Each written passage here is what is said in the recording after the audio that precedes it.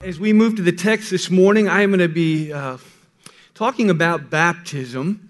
And as I do that, I just wanted to say a note that if you're from a Baptist background and or still think that way as you're here or you're visiting this morning that way, we have nothing but respect and love for our Baptist brothers and sisters. So I hope what I say doesn't offend and simply making the case in our direction.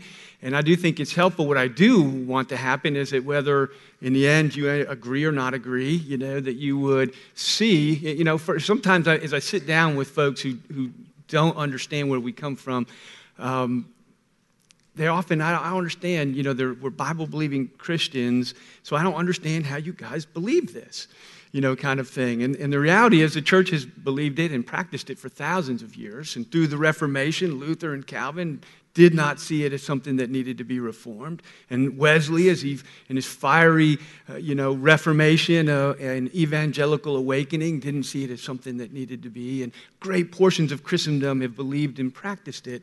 So let me give you just a little bit this morning of both of why we do believe that coming out of this text of Scripture, but then also, and I hope where you ultimately will land on whether you believe that or not, is that it would bring home into our hearts what baptism or circumcision, as we're going to see, signifies ultimately is a spiritual change in your own heart and life, something that we all share in common. So look at the text. We're just in two verses this morning, Colossians chapter 2, verses 11 and 12. Hear then the word of God. Paul says that in him, that is in Christ, you were circumcised with a circumcision that was made without hands, by the putting off of the body of flesh, by the circumcision of Christ, having been buried with him in baptism, in which you were also raised with him through faith in the powerful working of God, who raised him from the dead. Pray with me. Father in heaven, we thank you for your word that is living and true. And we ask this morning as we come to it that you would open our hearts and minds, that we may receive it, that we may hear your voice in it, and that it may challenge and deepen and strengthen our love and our passion for you. For in Jesus' name we pray. Amen. So Paul makes this statement in verse 11 that in some ways should startle or at least capture the attention of every New Testament Christian, because Paul tells you as a New Testament Christian that you've been circumcised. Why haven't we been circumcised? For many of us, the thought would be that's an Old Testament thing. It's an Old Testament sign, and I don't know why. He would be telling us, we've moved on, in the New Testament to these things. Why is Paul telling us, that you've been circumcised, which goes back to the earliest pages of the Old Testament. And this statement touches on one of the most difficult issues in biblical interpretation that we wrestle with, whatever background that you're in. And that is the relationship between the Old Testament and the New Testament.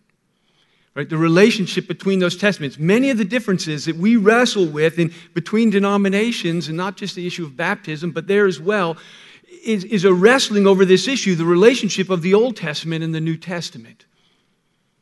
Because there's both some continuity and some discontinuity between those two testaments, right? There's a discontinuity, which means that some things have changed. And we can begin to make a list of those things that we know have changed. But there's also continuity, which means that there are some things that haven't changed and other things that, though they have changed, have a great deal of connection to the Old Testament and what went before. And it's new, but it's only new in a certain kind of a way. So Jesus, in celebrating the last Passover together with his disciples, as he celebrates it, he changes it. He doesn't do away with it, so to speak, but he transforms it. He changes it. All right? And it turns into what we celebrate now as the Lord's Supper. Right? It was a sign, the Passover, a sign of the deliverance of God's people from slavery. And he takes and turns it into the Lord's Supper, which is still a sign, but of the ultimate deliverance of God's people from slavery, from the slavery to sin. And so it is this ultimate deliverance that it now pictures for us as we share it this morning, this deliverance from slavery, but there's no more blood. And in that way, it's changed. We still celebrate that deliverance that God has, a saving deliverance, but there's no more blood. The Passover lamb has once and for all been slain, and so it becomes bloodless, but the sign is changed and still signifies, in a sense, the same thing, the deliverance of God.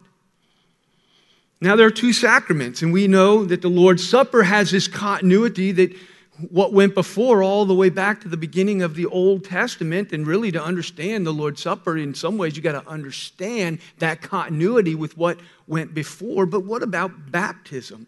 Is there any continuity? Is it now for something completely different that has nothing to do or no connection with what came before? Or does it? And for those who practice infant baptism, we believe it has continuity with something that went before. We believe that baptism and circumcision are both signs that point to the same thing. And so that's the continuity. The sign has changed, just like the sign has changed, but it points to the same thing. An inward change of the heart. And that's what both signs point to. You know, signs point to things. Like we finally got our new sign finished out here. Right? A lot of it, nobody is happier than Doug Jones, right? But we're all happy, right? We're all happy as and it's a totally new sign. But you know that it points to the same thing. You know, if you go in there, you know who's going to be in there. Hickson Presbyterian Church, you're going to be in there. You know, and the sign has changed, but what's inside is the same. It points to the same thing. Circumcision points to the same thing baptism does. It has continuity with what went before it. So just as the Lord's Supper replaces the Passover meal, we believe that baptism replaces circumcision and that there's a continuity between them. And if there is a continuity between circumcision and baptism, it helps us to make the case for baptizing our children. Because circumcision, even though it's signed a righteousness of faith, and a saving relationship with God by a renewed heart, and that's what it signified. We're going to look at that. It was placed on the children of believers. For over 1,000 years, the sign was put on the children. And if there's continuity between the signs and they point to the same thing, we believe there is a continuity of its application in the life of the church. And so we go to Paul's bold assertion that in him, in Christ, you were circumcised. How can this be? New Testament Christians, how can this be? And what he is saying is that the reality that was circumcision, the reality continues. Whatever it was, whatever it meant, it continues. Continuity. That God is doing the same thing. The reason it continues is that physical circumcision was only an outward sign pointing to a saving relationship with God. That's what it was pointing to. The physical sign of circumcision pointed to an inward spiritual reality that is the inward change of a person's heart. That's what it signified. That's what it pointed to. Look at Deuteronomy verse 6. It says that the Lord your God will circumcise your heart and the heart of your offspring so that, right? So first of all, it's something that God does, right? In the Old Testament and the New, circumcision of the heart is something God does. It's a surgery that he performs on our hearts. So it's a spiritual work that he performed. What does the surgery accomplish? So that you will love the Lord your God with all of your heart and with all of your soul, that you may live. So God does heart surgery that changes your heart from a heart that doesn't love him, that doesn't obey him, that doesn't follow him. And he does a surgery that he calls a circumcision, a cutting away of a sinful part of your heart so that you will love him and you will follow him. And he says, so that, and the second thing that it accomplishes, he says, so that you will live. He doesn't mean so that you won't be dead anymore. I'm not going to kill you tomorrow. But he's talking about a spiritual, eternal life. I mean, when our hearts change to love and trust God with all of our heart and soul, that is the essence of eternal life. That our lives are standing before God. Our hearts toward God have changed. And it's a saving change. When God changes the heart, it results in a wholehearted, whole-souled love for him. And that is what we call being born again. Right? Just to tie it to another New Testament phrase. Right? What do we mean when we say, we're a born-again Christian? I mean, it's a difference between a Christian a person that goes to church and is involved in churchy things, right? Who lives in a Christian community, so to speak, Christendom, right? It differentiates somebody who does the church thing from somebody who has a real heart for God, whose life has seen radical change, someone who has been born again, right? And when we say when a heart goes from not loving God or being ho-hum about, and involved, to being wholehearted and whole-souled love for God, we say they have been regenerated. They've been born again. Ezekiel 36:26 ties them together. I'm going to give you a new heart. Heart surgery. Cut away the old dead flesh of your old heart. I'm going to give you a new heart. One that loves me, whole-souled loves me. And a new spirit I'll put in you. It's a spiritual work. And a new spirit I will put in you. A spirit, again, of love to me. I'm going to fill you, baptize you with the Spirit. I'm going to give you a new heart and fill you with a new spirit, my spirit. And I'm going to remove your heart of stone from your flesh, and I'm going to give you a heart of flesh. In other words, I'm going to take your dead heart. I'm going to give you a new heart. I'm going to cause you to be born again. Regenerate, right? I'm going to take your dead heart, and I'm going to give you a new heart. Right? I'm going to do heart surgery, spiritual work in the hearts of his people, right? So physical circumcision is only an outward sign of an inward grace. It was only a sign. It was only something that pointed to something else. And what it was pointing to was the inward grace of a new and changed heart, a new birth, a new life so that you will live, which is exactly what the New Testament says about circumcision. In Romans chapter 4, it's interesting when Paul wants to explain what it means to be saved by faith through God's grace alone, and he wants to explain it. He doesn't root around and start thinking for an example, like, what could I use to explain this to people? He doesn't do that. What does he do? He goes to the beginning of the Old Testament and says, look at Abraham. If you want to understand what it looks like to have a heart changed and to put your faith in God, your faith and your love and your trust, and to have a wholehearted, whole-souled posture toward God this way. If you want to understand what that looks like, he says, look at Abraham. He believed God. He had a heart of faith, and it was credited to him as righteousness. He had a saving relationship with God. He had a right standing, a righteousness before God. This is what Romans 4, verse 11 says about circumcision. He says, he, Abraham, received the sign of circumcision, but it was only a sign pointing to something, pointing to what? The righteousness that we have by faith, a right standing with God. We have a right standing with God when our hearts have been changed to hearts of faith and love toward him. And we are declared righteous in his sight on the basis of what Christ and what Christ alone has done for us. But it marks the righteousness of faith. That is, a right standing with God. God gave Abraham an outward sign of a new righteousness, a salvation, a new heart. So here it is. Physical circumcision is an outward sign pointing to an inward circumcision. That's all it is. It points to an inward one. And that one, he says, still happens. Happened to you. You experienced it. So physical pointed to an inward circumcision. And inward circumcision is the work of God's Spirit, resulting in a saving change of heart, of love and faith toward God. That's what the surgery accomplished. It was a physical circumcision that is an outward sign of a heart that has already been made righteous by faith. That's what it is. That's all it did. It pointed to something. That is a heart already been made righteous by faith. That's what it points to. And that still happens. And the question is, do we have no sign? For salvation, for what God does in saving our hearts, the surgery he does to give us a heart of love for him when he saves us. We have the Lord's Supper carries forward and this ultimate work of God in saving us and changing us from the inside out. We've stopped signing it. We no longer give it a mark. We just assume it's happened. No, we still mark it, don't we? When somebody knows they have been declared righteous before God by faith and they have a new right standing with Him, they do mark it. The reality is still happening.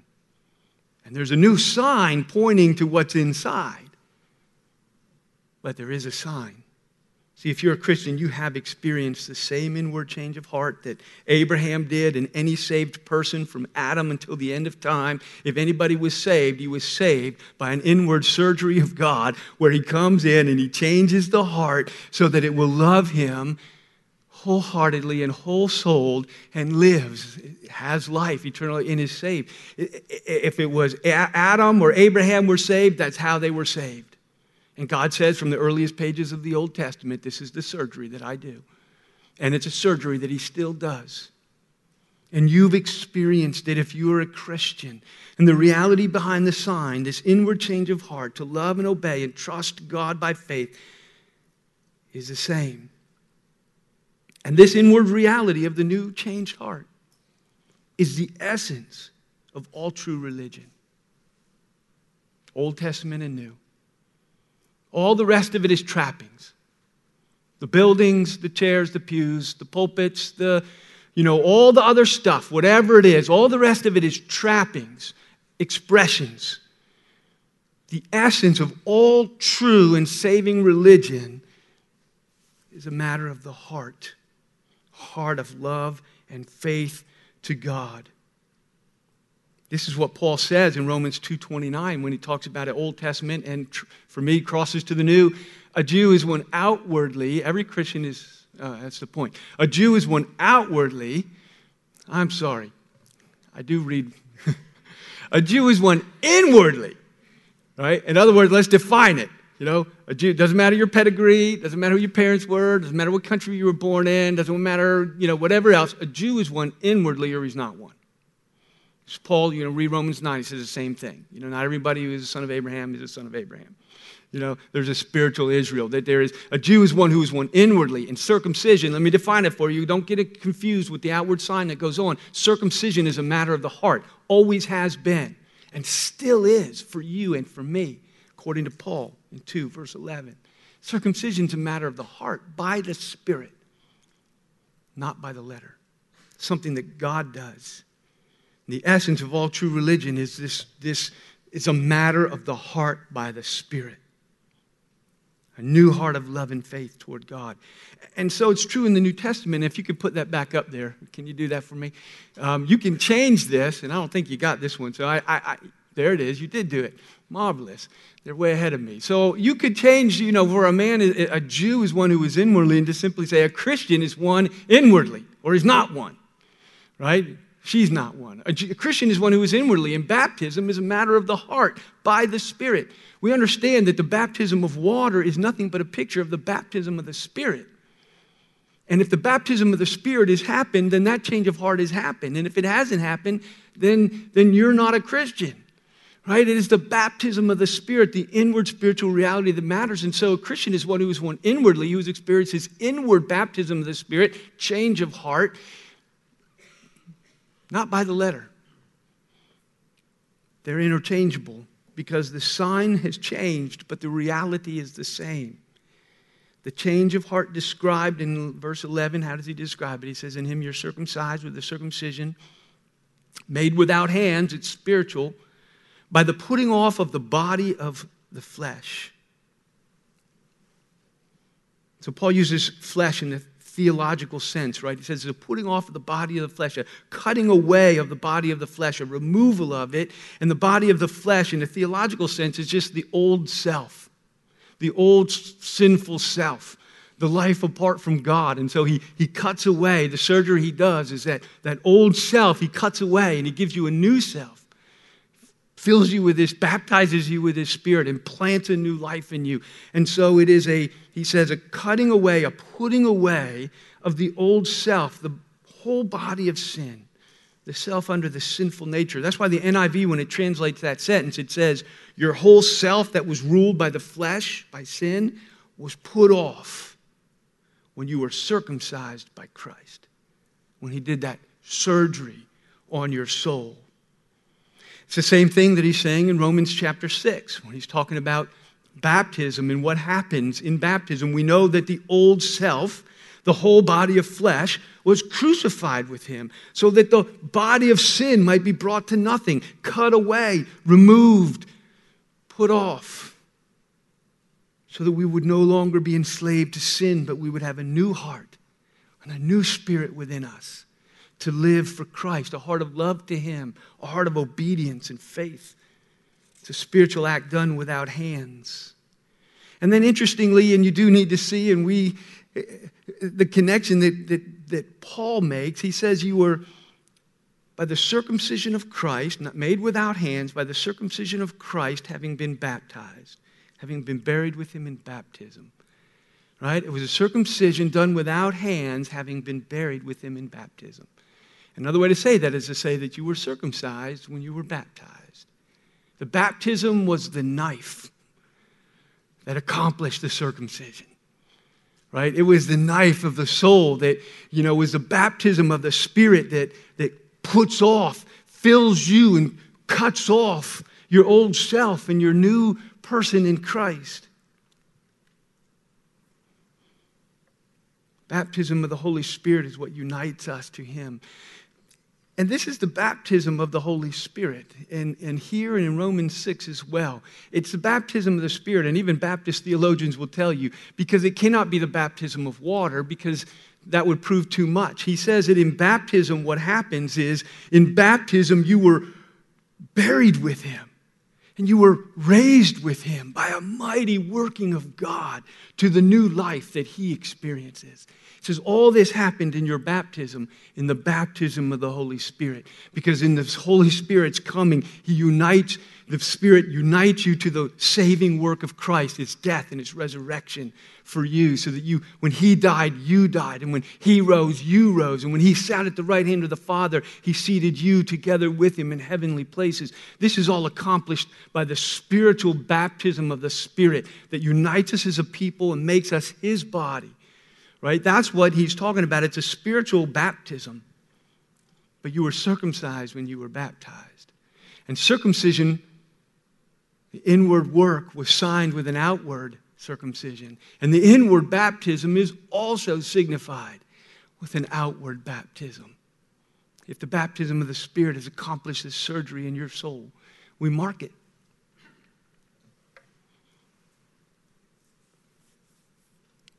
So let's just, so what, for a few minutes, a couple of minutes. I believe that it's quite clear that the reality continues and that the marks, the signs have changed. In the Old Testament, the change to a heart of faith which loves and obeys God and therefore is righteous in his sight is marked by circumcision. That sign that of a believing parent's faith in righteousness was commanded for over 1,000 years to be put on your children. And in the New Testament, we see this change to a heart of faith which loves and obeys God and is therefore righteous in his sight is also marked by baptism. And we believe that we are as inclusive or more inclusive in the New Testament, and that our children, in the same way, we put the sign of a believing parent's faith on their children, and that God works in the midst of families and communities, and he has always done it this way. Both of them point to the internal saving work of God, the giving of a new heart of faith. And so the first application would be, if you haven't had your children baptized, I would encourage you to consider it. To consider putting the mark of what God does, and that's what it is. It's a soul surgery that only God can do. That's what the outward sign marks. We're not marking something we did. I think it's one of the great mistakes in the application of baptism in the Christian church, is that we often put it forth as a sign of what I did and putting my faith in him, when I think biblically and scripturally it actually is a sign of what he did.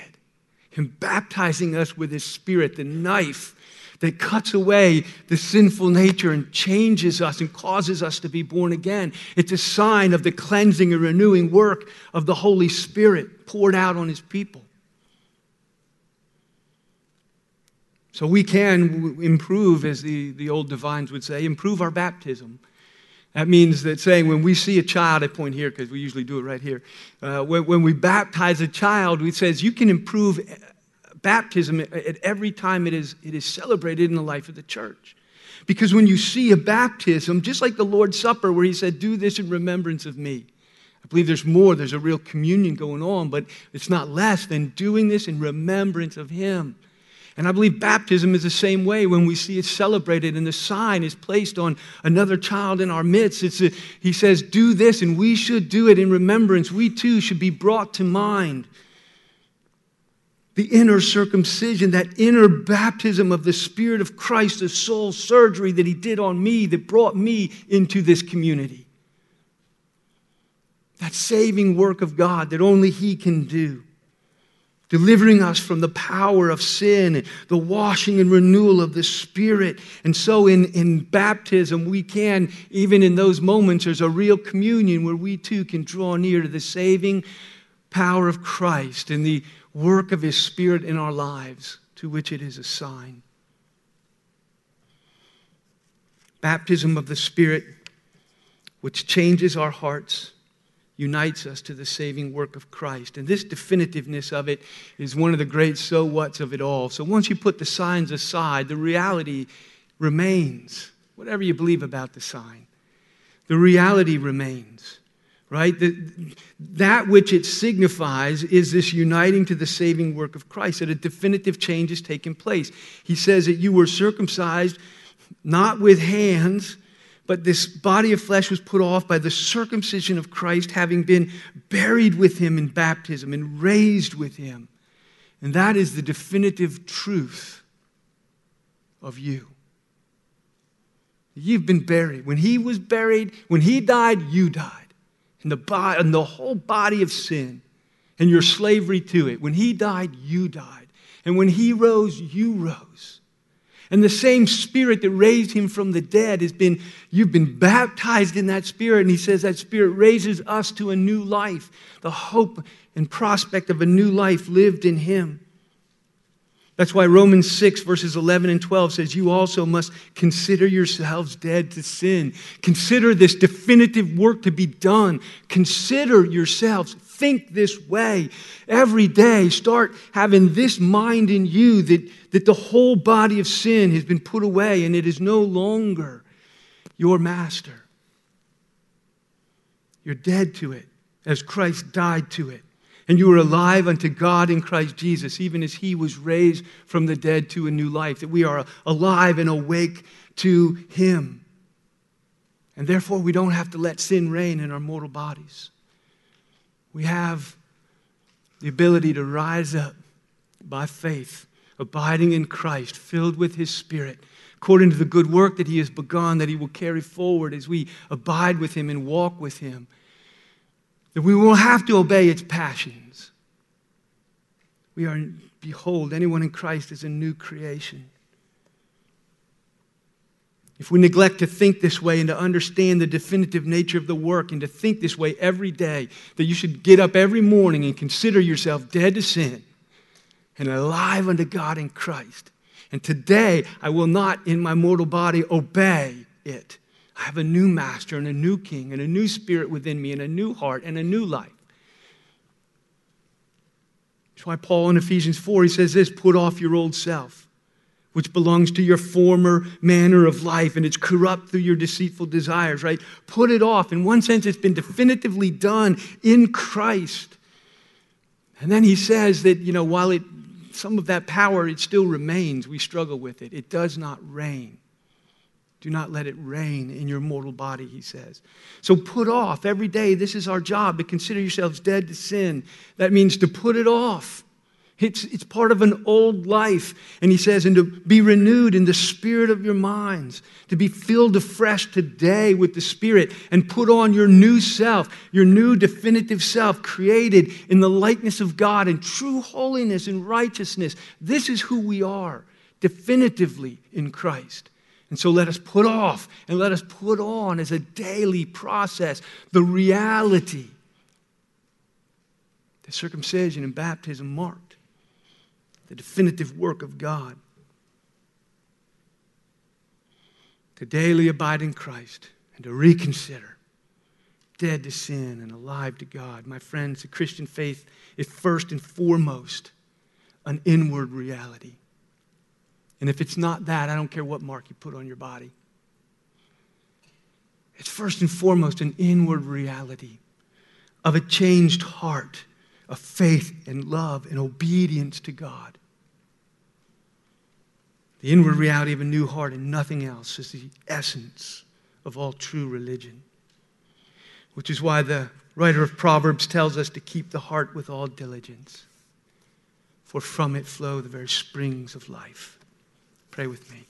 Father in heaven, we thank you that you did not leave us as you found us, but that you came with the sword of the Spirit, the Word of God, the gospel of Christ, and you did heart surgery on us. You cut away the old nature and our fallen slavery to sin, and you came in and you took our heart of stone and you gave us a heart of flesh. Oh, Father, help us to consider ourselves dead to sin, but alive unto you every morning and every day, that we might experience the fullness and newness of life that you intend. We ask it in the name of Jesus. Amen.